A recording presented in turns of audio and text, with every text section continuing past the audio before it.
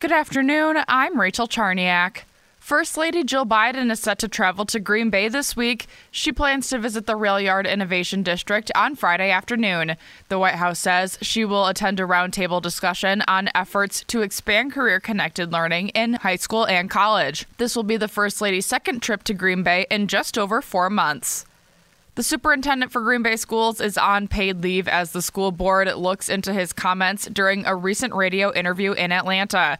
Superintendent Dr. Claude Tiller Jr. is accused of calling a Green Bay Schools administrator a wicked witch and insulting the city's leaders.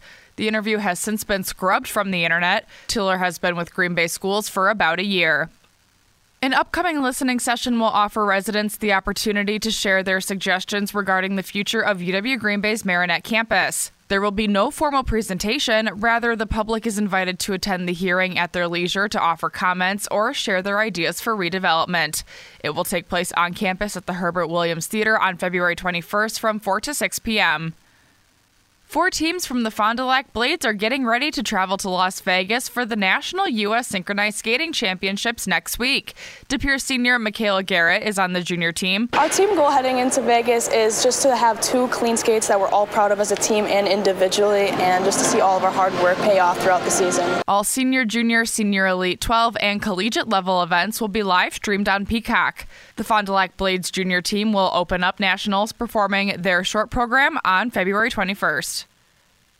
This winter is unlike any on record. Currently, less than 3% of the Great Lakes have ice cover. The long-term average is over 35% at this point in the winter. When the lake is open for this much of the winter, it can lead to a lot of evaporation and lower lake levels. But that's not necessarily the case this winter. When our temperatures get down to where they are right now, you need real cold air to really evaporate off them. So we're not seeing that cold air, so the evaporation is being kept in check. It's occurring, but it's being kept in check. That's meteorologist and researcher Brian Maroxa with the Great Lakes Environmental Research Laboratory. The latest forecast for the Lake Michigan and Huron Basin from the Army Corps of Engineers indicates that levels might be a touch lower than last year, but they're still forecast to remain just slightly above the long-term average.